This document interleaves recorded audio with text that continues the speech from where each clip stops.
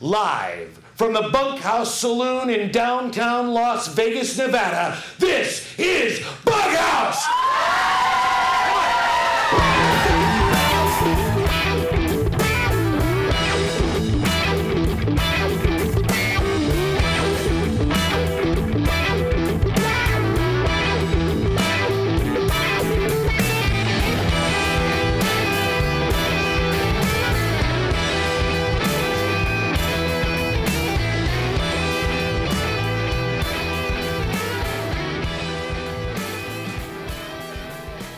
Lesson, 1911. The world is at a constant state of consternation and contention. We're about 8 years away, or 7 years away from World War I, and everybody's arguing. Anarchists, communists, socialists, everybody's arguing. 1911, in Chicago, Illinois, Washington Square Park, anarchists, radicals, artists decided they were going to create something, and they created something that was called Bunkhouse Square. In Washington Square Park, they got on soapboxes, they stood on those soapboxes, and they debated the issues of the day. It was called Bunkhouse Square because Bunkhouse was a pejorative for a loony bin.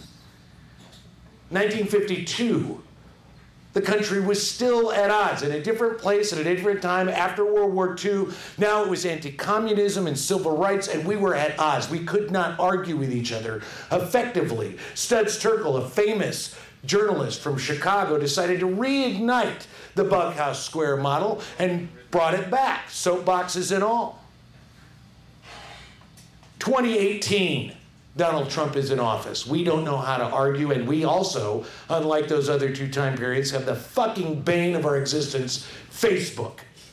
We don't know how to argue. All we know how to do is scream at each other. So David Kimmel and I, and Lyrd Ape, decided that we would bring back Bunkhouse Square in our own way, which is a show called Bunkhouse. That's what we're doing. Thank you. It is the art of the dialectic. Now, I will tell you, we have 6 writer-performers. None of them got to decide what topic they were debating. None of them got to decide which side of the topic they were debating, because we believe, just like high school debate, if you can argue effectively the opinion against yours, then you bolster your ability to argue your own. That's the idea behind it. Cool? We have 3 topics tonight. 3 topics. These are pressing issues, my friends. Pressing issues. The first issue that you will hear tonight, the public pool. We're in Las Vegas. It's getting fucking hot. I'm from Chicago. It's getting fucking hot. And the public pool is a thing we gravitate to. But the question at hand, is the public pool an oasis of wonder or a deep puddle of filth? Because it could go either way. That's the first topic. The second topic, we're approaching the 4th of July. Independence Day. Firecrackers and booze and MAGA hats and whatever. With the deep history of the United States, the question at hand is Independence Day a celebration of our great country's heritage, or a bunch of Americans dancing on the graves of genocide? Yeah. And the third topic, it is arguable to say that part of the reason we have climate change going is that we are overpopulated as a country, as a nation. But everybody wants to have babies. Some of David Kimmel's friends are either pregnant or just had babies. A lot of babies. So the question is to procreate or not. What is the value of having a child?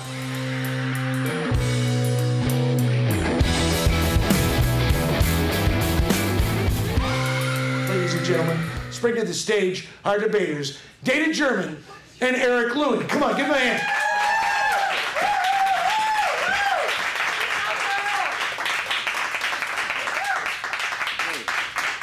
All yours. Oh, I'm going to go down here. Oh, yeah, that's Eric, and he's going to go down there. I'm going to go first, because I'm awesome.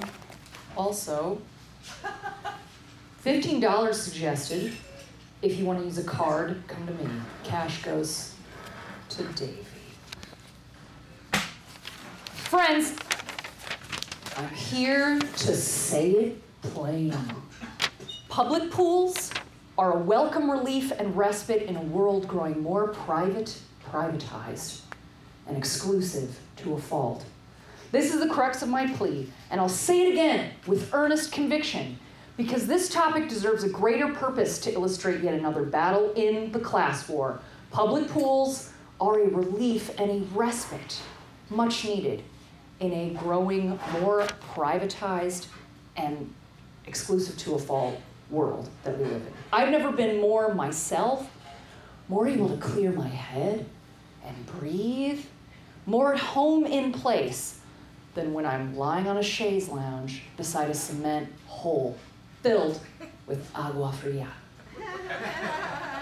Body of water suited to recreation, for pleasures indulging multiple senses, and a seat from which to simply observe the passing of time. Do you feel this way too, guys? Don't we all wish to continue to live in a world that embraces this culture? Can it be ghetto and clubby? Yeah, sure. But even within that kind of unstructured element of play, the pool itself becomes the great equalizer. Water takes up space, which provides dimensionality. It reflects light, thereby inviting warmth. It relieves tension and encourages relaxation by smoothing corners. And it's universal. Everyone can appreciate water. There is room for everyone. A couple weeks ago here in the Free Weekly mag, a big spread was devoted to pools and pool culture, which around here, I'm new to Vegas, and I'm finding this is really the best. We're doing a lot of things right here, folks. One of my new personal favorites is the pool at Hooters Casino. And part of that enjoyment, you know it, it comes from sharing and watching others' enjoyment of it also. Fun fact, in both a pool and an open waterfront setting, I have been a swimming instructor and, more importantly, a lifeguard. Thank you. Thank you for your service. Thank you. It pays peanuts. You're a hero, Dana. But it's hella interesting, David. This line of work, you see all ages, all abilities. I watched a guy dive in once with his socks on, and that was new. The day-to-day of an on-call lifeguard, even in these parts, I speculate, is not necessarily a glamorous one, but it's not terribly hard work. It simply demands vigilance and surveillance, which is kind of odd, though not uncommon, as we know, just strange. And strange, that operative word, is something Vegas intimately understands and can appreciate. I feel like Vegas looks at itself sometimes the way I imagine the Japanese do. Like we know how weird we are, and that we're kind of a worldwide anomaly, but only instead of embracing conformity and, in most cases, unflinching politeness, like here in Sin City, each individual gets to pick and choose how best to fulfill or discard these hyper-eccentric qualities. Am I right? So as regards pools, Vegas has a wealth of stellar opportunities still within its growing grasp to do whatever we can, to put our elite, well-tended fleet of public pools to use as utopian community builders. Who's with me? Yeah! Can there be improvements? Oh, you bet. Timing for one. Okay, here in the desert, a pool should never be closed. More especially out of season. Never. It should never happen. I'll go ahead and make the argument that there is a small but untapped market here for a lifeguarding graveyard shift. Okay? I love, too, the idea that season passes or punch cards might be a ready source of revenue for, say, a local apartment complex, which happens to have a nice setup that doesn't get much play. I'm talking to you, Royal Manor on Boulder Highway at Tropicana. Why not bring more locals and thereby more potential customers to your doorstep? It's kind of a no-brainer.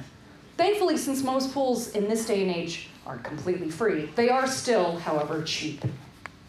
And I'll throw a few dollars at something I know with just a little extra love in the money department could remain guest-friendly. And a lot of you feel the same way, I imagine. So my mom taught me a bunch about how to keep things nice. I still go for the Girl Scout route most of the time when it comes to kind of randomly picking up trash and attempting to beautify or feng shui things up where I'm able. And I know these roots go real deep as during formative summers on muggy days when the fam would pack up a bag and a lunch and go out to our friend's house about 10 minutes up the road in western Pennsylvania for some delightful in-ground pool time. The first thing I would do, I did this without being asked, I would walk to the back and I would grab the net on a stick off the gating, and I would get to scooping out any leaves and sticks before I even jumped in. And on one occasion, diving for a drowned field mouse no one else would touch. Good memory. I'll be real. Superficially, this argument goes to the cynic. Do I want to own a pool myself? No. Pools are a lot of work for potentially not a whole lot of reward, but that's like anything if you don't use it. Pool and spa technology, much like any of its kind, is reducing its footprint and is set to improve what quality of life still remains for us in the face of climate change. As a way to reuse, recycle, and continually rethink what it means to consume water, and in more practical terms, how to harness it, catch it, aerate it, keep it potable. Maybe it seems foolish to embrace this reasoning for doing all this when the world seems built to collapse on itself. It really is the little things, though. Even the tiniest details comprise parts of a whole. Public pools aren't the first reason to save the planet, but they're certainly not the last. Not for me. And with that, Viva Pool Culture! Viva Las Vegas! All right. Dana German, give her a hand. Lance, do you feel that? You have absorbed that argument? You understand that argument? And now for the counterpunch, Eric Lewin, come on, give him a hand. Come on, let her get some sugar, guys. That's Dana arguing some shitty-ass public pool is utopian. Let her hear it. That's good. She is indeed correct that a public pool is an oasis of wonder. As in, I wonder if I'll ever get rid of this rash I picked up. She says that it's like a community thing, right? But so is a subway car. The public pool would be like if the subway was filled with water and everyone inside was naked. I used to take the New York City subway every day and fortunately had a homeless man give me a massage I didn't even have to ask for. It was very nice.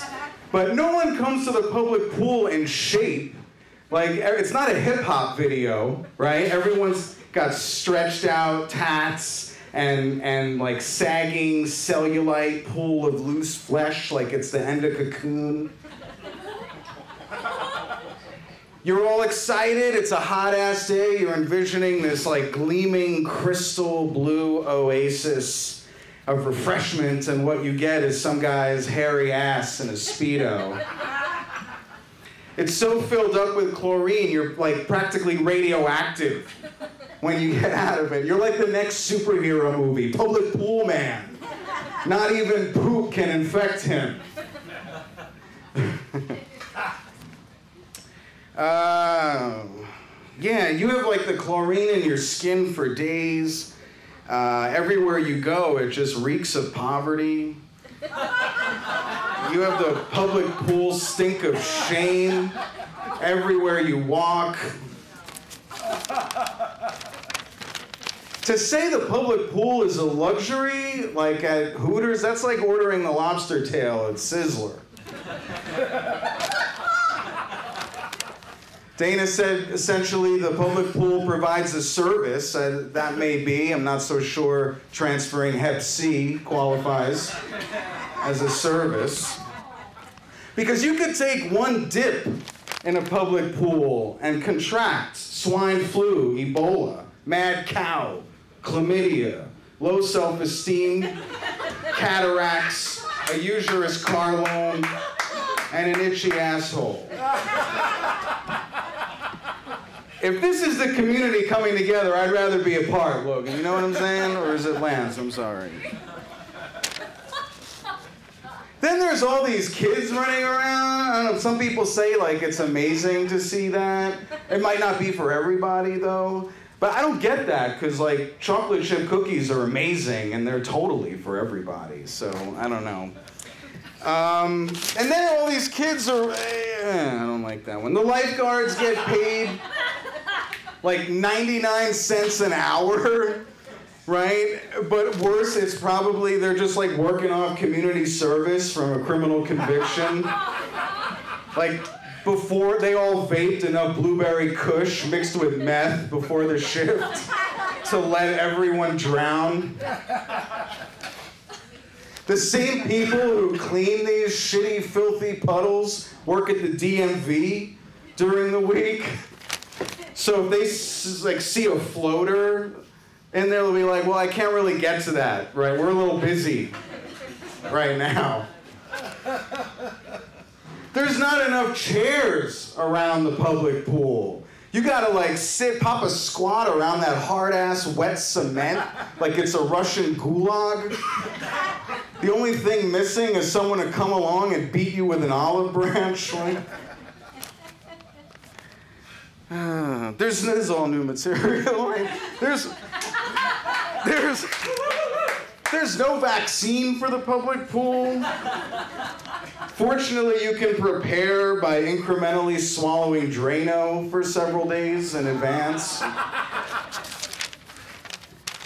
And God help you if you ever have sex in the public pool. There is no antibiotic for that. You'll have to be immediately quarantined from all human contact, airlifted out by military men in hazmat suits. Studied by the CDC. And if you ever get well, and by that I mean your scrotum is reattached at some point, you'll do PSAs and after-school specials for the rest of your life, daring everyone to just say no to the filthy-ass public pool. Thank you very much. Yeah! All right, Eric Lewin, give him a hand. Come on. Can I get both of you to come up on stage? Now, while you were listening to it, Lance, keep in mind, hang on, if you have a question you can ask. Does anybody in the house have a question for either of our debaters? You ask the question, they have a minute to answer. Anybody? That's a question for both of you. Have either of you gone skinny dipping in a public pool? Definitely no. Ooh. But there's a microphone right here. It's crazy how it amplifies sound. So come to the microphone to make your answer, or we don't hear you. Right, Lance? That's right. My Lance answer needs is to no. hear the answer. No. Apartment pools count, like community apartment pools. Uh-oh. They count, but that's still no. Eric? Are you shitting? You've never skinny dipped in a I've just skinny dipped in lakes and other open water, which is super public because animals share it. I'm gonna say yes to the apartment pool. And I know that David Himmel recently did the same thing in Chris's pool. So is Chris here? He's right here. Yeah. He was naked in your pool. Yeah, I got that text. Okay, as long as you're on the same page. Any other questions for our debaters? All right, Lance. Eric's the winner. Eric, you say that it is a deep puddle of filth. Eric Luna's winner. Give him a hand. Give him a hand.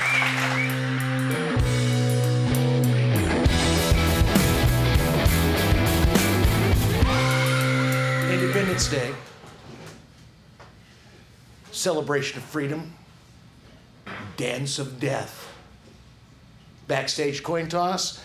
Jessica and I agreed. I will go first, she will go second, and so here is the argument that Independence Day is in fact the dance of the vicious.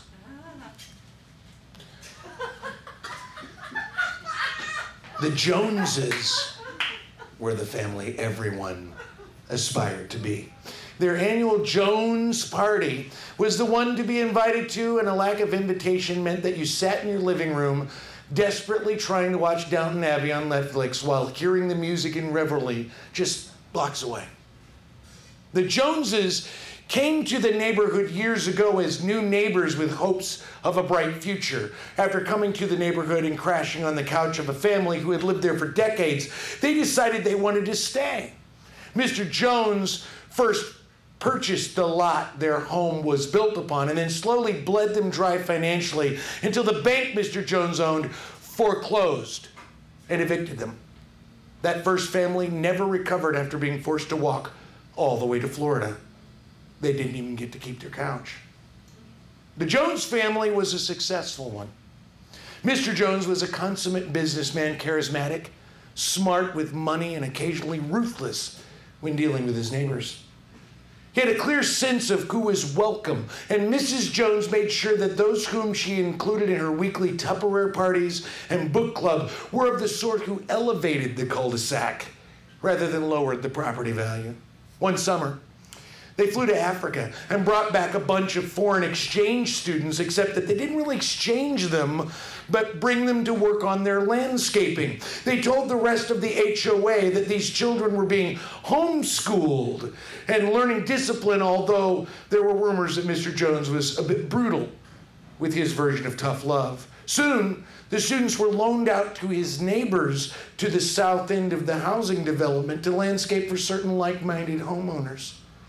For some, it was intolerable because their yards looked like shit in comparison. So after a protracted co-op battle, the students were set free but not allowed to go home. The neighborhood watch never gave them a break, and soon put a lot of them in cages. Now, Mr. Jones wasn't all bad. When the German and Japanese families came to take homes by force, he rallied the entire block to prevent it from happening. Unfortunately, he took all the credit for it. And the Russian family on the east end of town lost several sons in the melee. Those Russians have a lot of kids, though. That started a long, drawn-out dispute, and the Joneses and the Russians kept building larger and larger fences and buying bigger yard statuaries and satellite dishes to one-up each other until the Russians simply ran out of money. Jones was so thrilled with his victory that he waged similar incursions with the Korean family 3 houses down and the Vietnamese family, whose yard looked like a jungle. He split the Koreans in half. They now live in a duplex. And the Vietnamese were just too tenacious, so he burned their house down. Jones's children grew up cynical and bitter. His grandchildren became entitled or fat or angry or sexually fluid, a combination of any three. And they hated him for existing. Yet, every year, they threw their Jones party. Fewer and fewer people were invited, but they insisted on the celebration of themselves and their values and their past success. Eventually, the homes surrounding the Joneses were filled with people who were either not invited to the party or were so disgusted with the family that they refused to come. Still, the party. The United States was founded to split from a tyrannical rule of an imperialist monarchy and won its independence as the underdogs, fighting the good fight for freedom. Like the Dark Knight, however, you either die a hero or live long enough to become a villain. And as she stands today, America is the 1% of the rest of the globe. Arrogant, wealthy, and slightly furious that no one seems to be on board with its continued dominance. Celebrating America's independence seems like a natural thing, except that in light of how much horror the country has left in its quest for dominance, the party feels a little bit like dancing on the graves of those many on the shit end of the stick held by America and often used to beat them to death. There are things for us to celebrate. But perhaps we could put the party off for a few years while we get our shit together, clean up our own house, and strive to be the country we believed we could be rather than the nation we have become. Thank you.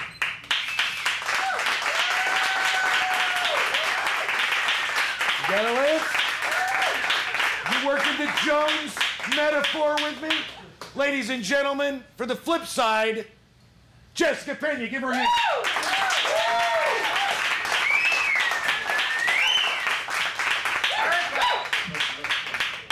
Wow, Dawn. That was a little dark. It's Monday. I mean, it's kind of heavy. July 4th is next week. I mean, are you guys from Vegas? Are you out-of-towners mostly, or it's kind of hard to see you? Thank you, sir. Thank you, David. I appreciate it. He hosts Bug House in Chicago. Thank you. You're welcome. About 5'5", so down here. So, I'm sorry. So, out-of-towners, and a couple of from Vegas. So that's good. All right. So, the way that we celebrate here, I don't know. Sorry. I grew up in Vegas, and I was educated here too. So a lot of the stuff that you were saying, Don, I don't really know much about. The Nevada school system. I just gotta say that, out of the 67 something states or whatever it is, Nevada is the highest ranked. I don't know, maybe 54. Yeah, the highest. And I'm pretty sure that what you were just saying, maybe you just found it on the internet or something and just kind of threw it out there. So let's go ahead and do this. Then, Lance, I'll tell you what I learned in school, and then we can just compare notes between what Dawn said and what I said. And so, okay, Independence Day. Okay, so that documentary, Jeff Goldblum was in it, and Obama, and they did fucking great, man. Obama killed all the fucking aliens. You haven't seen an alien, I haven't seen an alien, they fucking killed it, right? Thanks, Obama. We really appreciate it. Thank you, Obama. You know, he did a great job on that one. And then Mel Gibson. Okay, so he started in Scotland, and they got free there. And then he pulled a Tupac, and then he pretended to die there, but really went off somewhere else. And he ended up in America as a patriot and started fighting the British again, because he just can't, just stop getting in fights all the time. And something about, one of the British killing his sons. And so he started that fight with them, and that turned out well for him. And so that was how we got our independence. I think that was part of that. What else? Let me see. So not all British people are bad, right? There's just a movie, Elton John. He's great. He sings a song about Benjamin Franklin. Benjamin Franklin Rodriguez. Do you guys know who that is? Yeah, Benjamin. Benny and the Jets. You know that song. Everybody knows that song. Benjamin Franklin Rodriguez. Okay. Benny the Jet Rodriguez. Ring any bells? Yeah. Oh, sir, wearing the jersey. Who am I talking about? I'm talking about Benny the Jet Rodriguez from the movie The Sandlot. The Sandlot! Oh, yes. Thank you, Jesse Pena. That's my husband, and he's wearing the outfit that Benny Rodriguez wore because I really like Benny. You're killing me, Small. Oh, you're killing me. He was super hot when I was younger. Man, thank you. All the women in here know Benny the Jet Rodriguez. We love him. So yeah, Benny the Jet Rodriguez. And if we're thinking about that, The Sandlot. They had that great 4th of July scene. Do you guys remember that one? If you haven't seen it, it's basically on the 4th of July, they have a night game. And it's the one game a year where they go out and they play at night, and it has this wide shot, and it's the street, your typical street, the one that he was saying doesn't actually happen, but it does happen, and it's great. There's barbecue, and there is all the food, and Hamilton Ham, he's running through the streets following Benny, and he's picking up all the food, and he's stuffing his face to the game, and they get to the ballpark, and Benny, being all hot and awesome, and he hits it out, and he goes to run the bases, and nobody catches the ball because everybody's staring at the fireworks. except for Benny, because he's the one guy doing the most American thing, and he's just running the bases, not caring about anything that's going on around in the sky. He's just being Benny the Jet Rodriguez, American patriot. And that's all I have. Thanks, folks. There you go.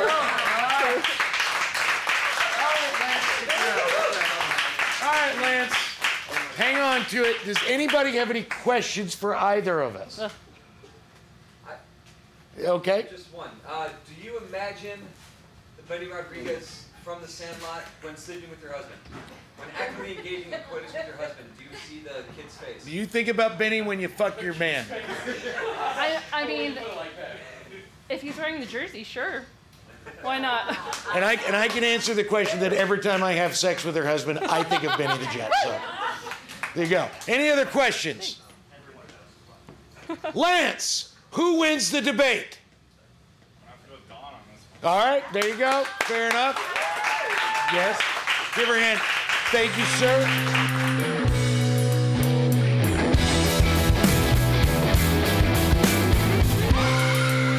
Our final topic. To procreate or not, the value of children. Originally, David Kimmel was flying. He flew all the way to Chicago for this.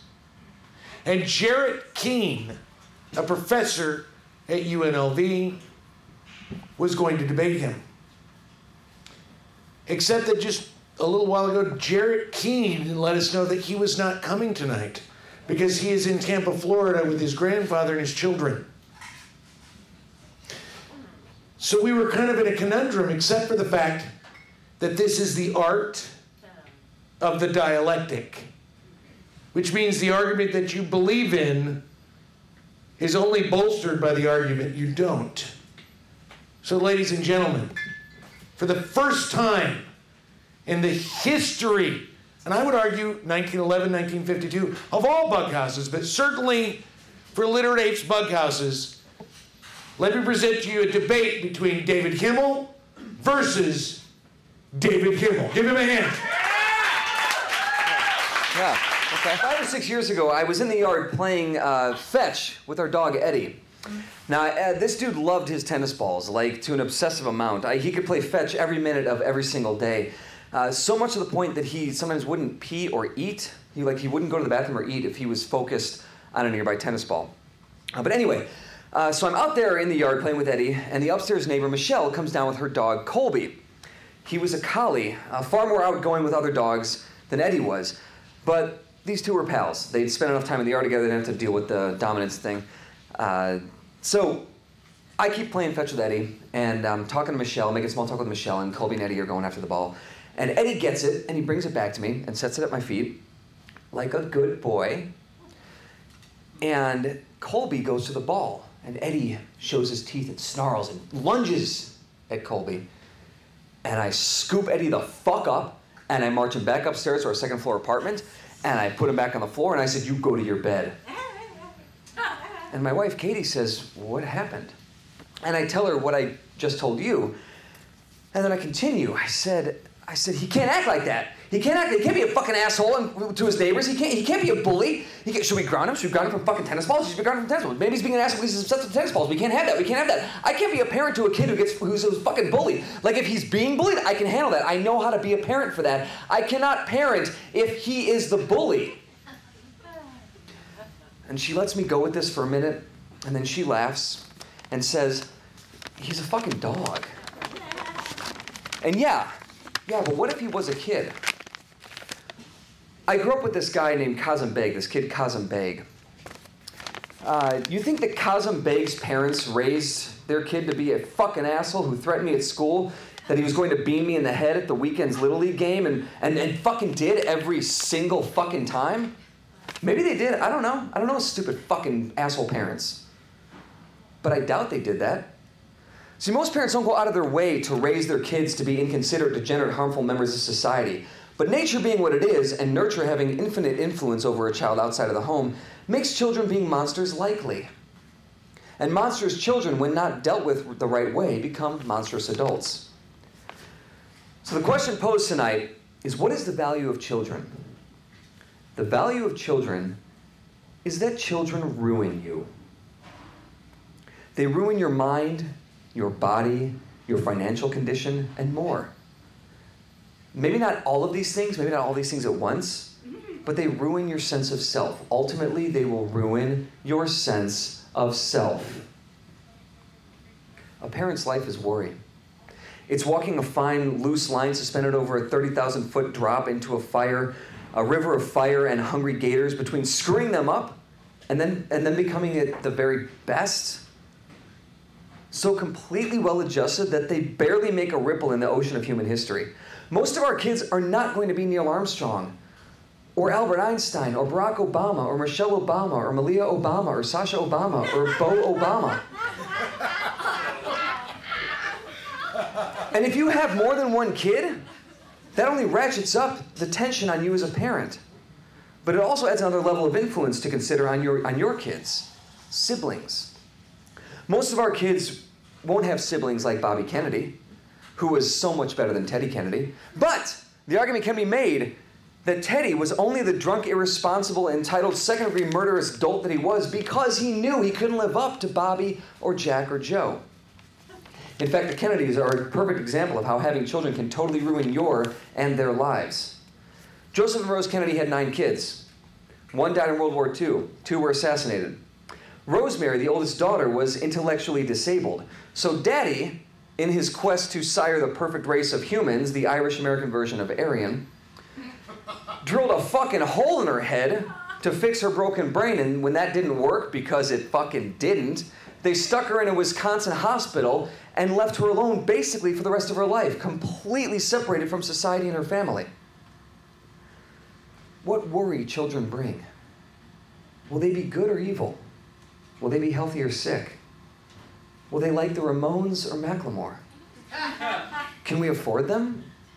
How will we hurt them? How will they hurt us? Look what they've done to our bodies and our free time and our sleep patterns and our marriage. Oh my God, our fucking marriages. I've seen married couples with kids who are very happy together. I've seen married couples without kids who are even happier. Most of them never tell me any major point of struggle, whereas those married with children say, we went through some hard times, but we came through it stronger. Eric Severino. Yeah, Eric Severino. Oh, is he here? Oh, is he fighting with his wife? Yeah, see? No, laugh at it. It's fucking funny. Or it's not. I don't know, whatever. So that's great. You're stronger. That's fine. Fucking fantastic. But stronger isn't better compared to consistently strong. It's like saying the Boeing 737 MAX is stronger now and won't fall out of the sky with routine consistency as it had before. But it still caused a hell of a lot of shit before it was stronger. Consistency is a good thing. Planes that consistently don't fall out of the sky, couples that consistently enjoy each other. When children are introduced to the mix, they take consistency and smother it to death with late-night vomits, violent mood swings, and a neediness that makes it really hard to get anything done that's not associated with your fucking kid. Add in the judgments that parents receive from other parents and the media and other family members. That doesn't ease the panic or the concern. Hell, I'm judging my own parents all over again. In some areas, they come out in a much better light. But in many, I wonder what the fuck was going through their stupid heads. And the answer is nothing. Because kids reveal that parents don't know shit. We're too caught up on our own emotions and affections and our own shit to think straight. And having children adds more of that to your already overworked brain, causing at frequent times a decrease in deductive reasoning and it hinders other basic human computations required to perform daily tasks. I don't know how to fucking make a bed anymore. Thinking clearly is not an option when you're a parent, because children do terrible things to the human brain.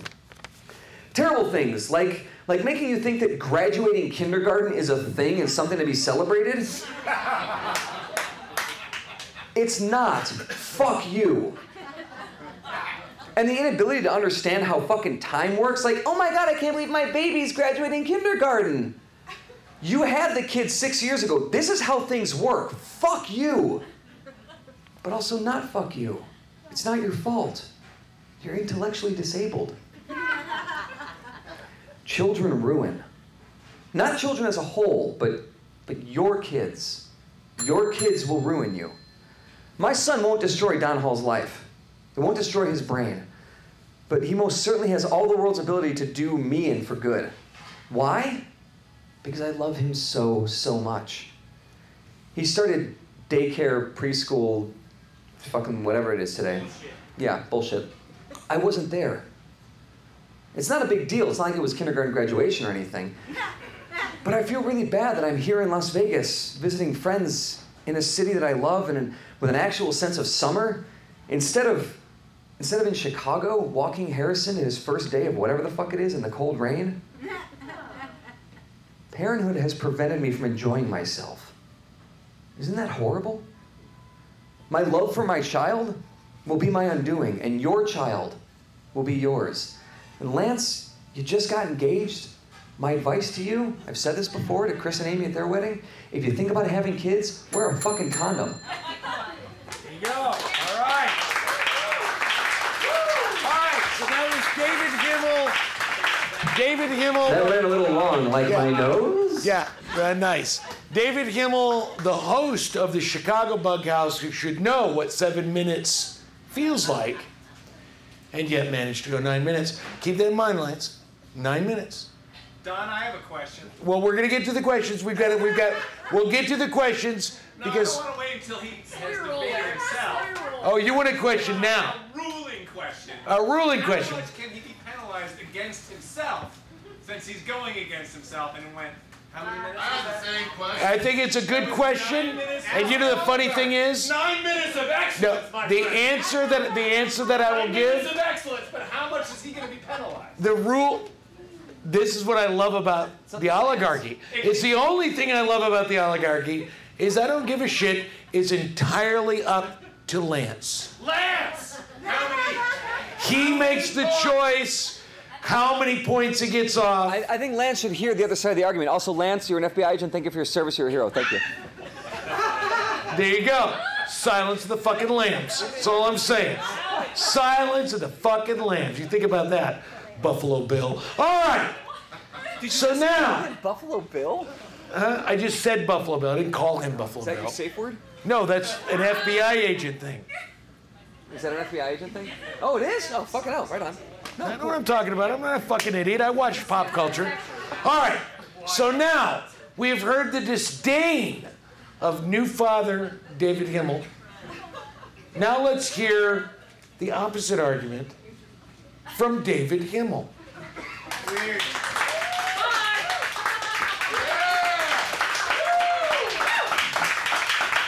Hi, thank you. You look like the last guy. Good to be here tonight. Thank you. Thank you. Hi. Did we sleep together? Not yet. Christopher.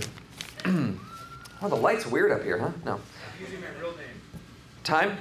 When my wife was pregnant, my father told me several times that I couldn't have known or I wouldn't know real love until I became a parent, until I was a dad. I thought he was an asshole for saying that because essentially what he's saying is that people without kids don't experience love. And that's bullshit. It's obvious bullshit. I've loved. Even in the way a parent loves their child. I loved our dog Eddie that way. I felt responsible for his well-being. I worried about him. I wanted him to behave well, that kind of shit. But for as wrong as my dad was, he wasn't completely wrong. Because while I love my wife, and I still love Eddie, and I love our new pup Molly, and I love Las Vegas, and I love Ryan Party, and Patricia Kalma, and Christopher Gallant, and Mike Gallant, and Shreya Spleen, and Jamie Justin Browse, and Lance, and Corinne Sullivan, and Eric Wilson, and Eric Lewin, and Dana German, and Don Hall. What? You're fucking my time up, Chris. Shut up. You shut up. You shut up. And I love shaving my nutsack in the shower, listening to Carly Rae Jepsen. These are things that I love. But I love my son. I love my son. And I like him too. Like, I really like him. I just like hanging out with him. And I'm sure that's going to change, as he gets older and becomes a teenager or a preteen or turns 2. Because our children aren't perfect. They can be rotten. And yet we love them, and we remain patient with them. That is to say, we don't kill them when they give us just cause. Most of us don't kill them when they give us just cause. Point is, I was terrified, fucking terrified to become a dad. Katie's pregnancy was one of the darkest periods of my life, and as a result, probably hers. But the moment that boy came out, his head, not shaped like a cone head, like they say, but looking more like a topographic map of the Andes, the moment that happened, all of my fear and my worry was gone. It was go time. Just chill. Be dad. Whatever happens, happens, and the best I can do is love the kid and expose him to as much of life as possible, show him patience and understanding, and a zest for curiosity and adventure, and the rest is up to him, and luck, and the gods, and the goddamn government, but God bless you, Lance. My son's arrival on this earth has forced me to step away from myself. Not that I was ever a severely selfish person. I don't think I was a severely selfish person. I've always tried to be a little like George Bailey. And that was much to the chagrin of women I've lived with and my own bank account. But I've stepped away from myself. I got out of my own way, and I can better deal with or avoid what has so often been destructive self-doubt, panic, and misery. I haven't perfected it, but I'm better. And I had to do it this way to be a better person for Harrison to live with. See? I long tried to do this with Katie and other people I've been close to. But sometimes the worst of me, very often the worst of me, got the best of me. Something about being a parent finally lifted me up. Like if I can dip into like some deep like B-side 90s pop culture, it was like in the movie Hook, yes. When grown-up Peter Pan, played by Will Smith, Robin Williams, whatever, like it matters any fucking more. Whoa! When Robin Williams is finally able to fly because he figures out that his happy thought is his children, it was kind of like that. Or maybe it's just that I worry less about Katie writing a tell-all book about me and more about Harrison writing the tell-all book about me. Because as far as I think I may have come, I still remain very, very much concerned about my legacy and how I'm remembered.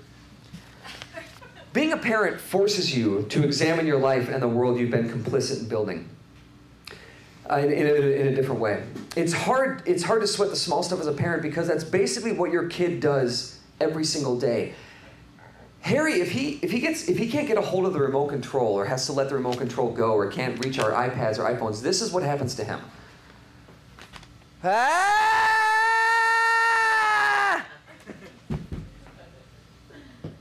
Ah! Ah!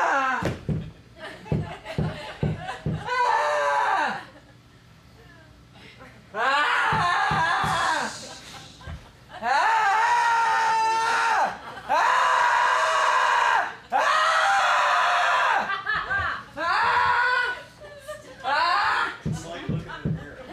It's like you. It is. Yeah, it is, because I fucking get it. I get it, man. I want to act that way every time my cloud storage doesn't do whatever the fuck I think it needs to do. But I can't do that anymore because that sets a terrible example for the kid. And I don't want my son to be like me. I want my son to be better than me. It's true that time flies when you have kids. It's wild to think how much has happened in the 15 months since Harry has been on this planet, since I've been a dad. I'm not going to tell you my son is a genius because he's not, or he might be. I don't know. But I'm sure he's smarter than some kids, just the same as there are other kids that are smarter than him. But that's not the point. The point is that it's amazing to see a human develop so quickly from such a close-up and personal vantage point. Like seeing that child struggle to like use their pinching fingers to pick things up, and then like the next day they're pinching your cheeks and breaking skin. It's fucking incredible. And his development, if you're fortunate, will never stop. He or she will always be learning new things and adapting. Recognizing this as a parent forces you to look at the rest of humanity with a more patient and sympathetic eye. I don't like Donald Trump. Never have, probably never will. And the reason I don't like him is not reactive. It's because I've taken the time to look at how his development as a human has led to stunted intelligence and a grand lack of compassion. But God bless America, Lance. Your children provide you a better perspective for which you can hate people.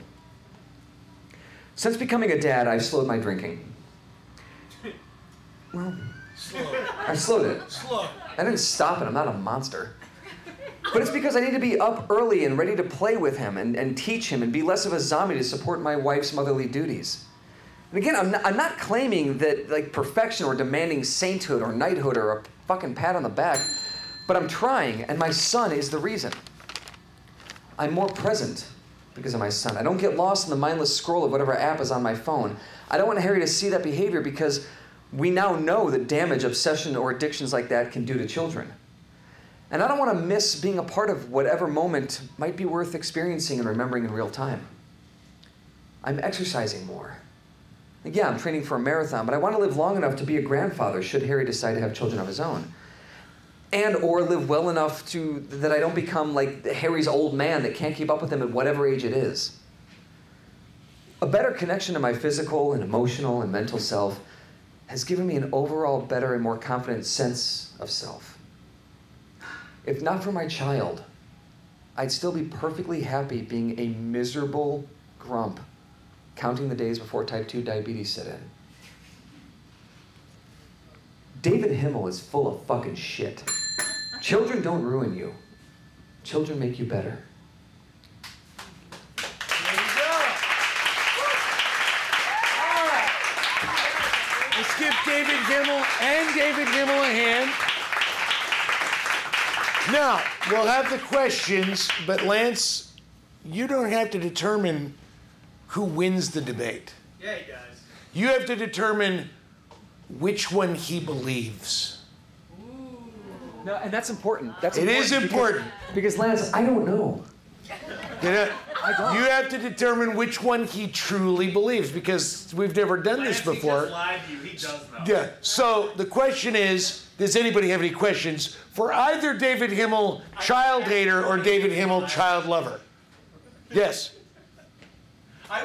Yes, I will. Oh, this fucking guy. This fucking guy. You know which one you actually are. Like, you know. Like, you just said, like, I don't know. You're like, you totally know. You know exactly how you feel. What's your question, sir? Exactly how you feel. Because just by you look at the judge, who's going to vote for you either way? Sir, did you have a question? You're on there by yourself. Is there a question mark in there somewhere? You have a question? His question is, are you full of shit?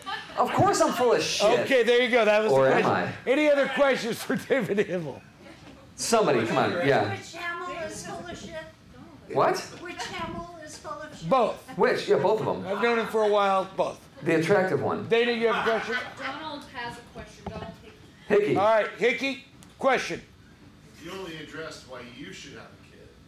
You didn't address why other people You didn't connect.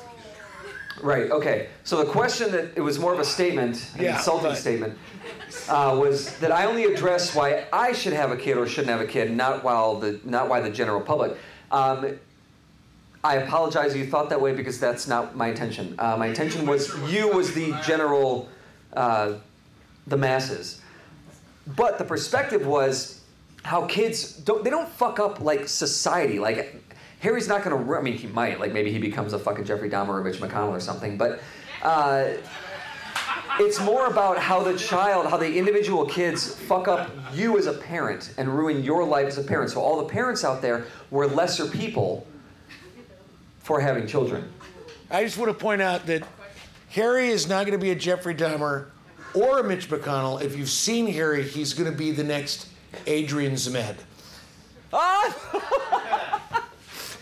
Nobody else got that but me. I know. Adrian Zmed, just real quickly, was the star in Grease 2. Yes. And was what's his fucking name? He played Captain Kirk. William Shatner's co-star in T.J. Hooker. T.J. Hooker, yeah. That wasn't Heather Locklear. I was on a cruise where Adrian Zmed was the star of the cruise, and it was the saddest thing I've ever seen. Why did you pay for that cruise? It was what's-her-face's parents. Could we talk more about T.J. Hooker? We have one more question. I think we should. Lance! One more question. Oh, one more question. We have one more question from a lady in the audience. I'm listening. I'd like to know, while you're enjoying your son and your wife has gone off to do her motherly duties, What are those?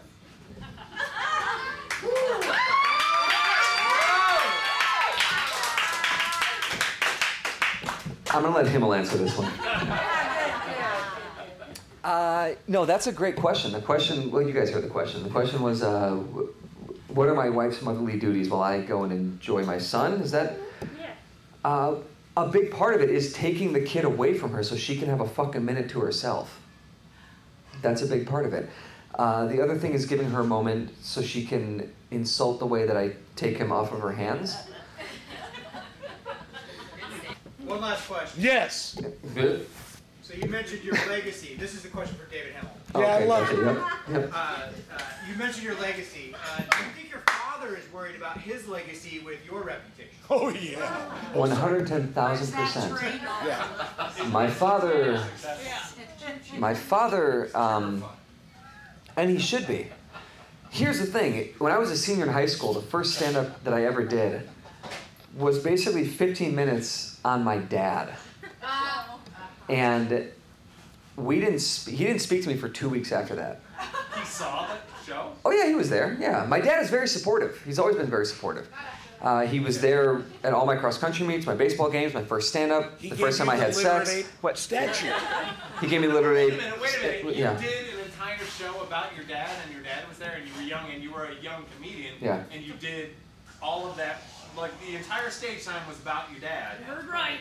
Yeah, well, it was about my dad, and then there was like a 2-minute bit about Harold's Chicken, which in hindsight was really accidentally racist. Lance! All right. No, that's the best kind of racist. It is. I know. Lance, not which persuaded you as a newly engaged FBI agent, but which one do you think truly inhabits the spirit of your friend David Himmel? Was it kids are a pain in the ass, or kids are the most wonderful thing ever? I'd have to say David Himmel, the kid, but not in a weird way, lover. So you're saying the second David Himmel wins the argument. David Himmel 2 wins the argument. Give him a hand. David Himmel. Okay. Very good. So, also, in the weird way. There you go. Yeah. And I just want to point out, just because as David was waxing on in the second piece, I realized in our presence, someone that has done the Vegas Bug House is also, in my opinion, one of the finest fathers that I've met in my time, and that is Michael Burson. He's done Bug House. He has a lovely daughter, and he is one of the most devoted and enthusiastic and sweet fathers I've ever met.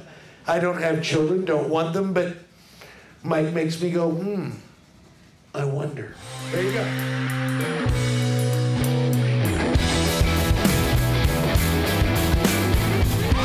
And that is Bug Us. Couple of thank yous.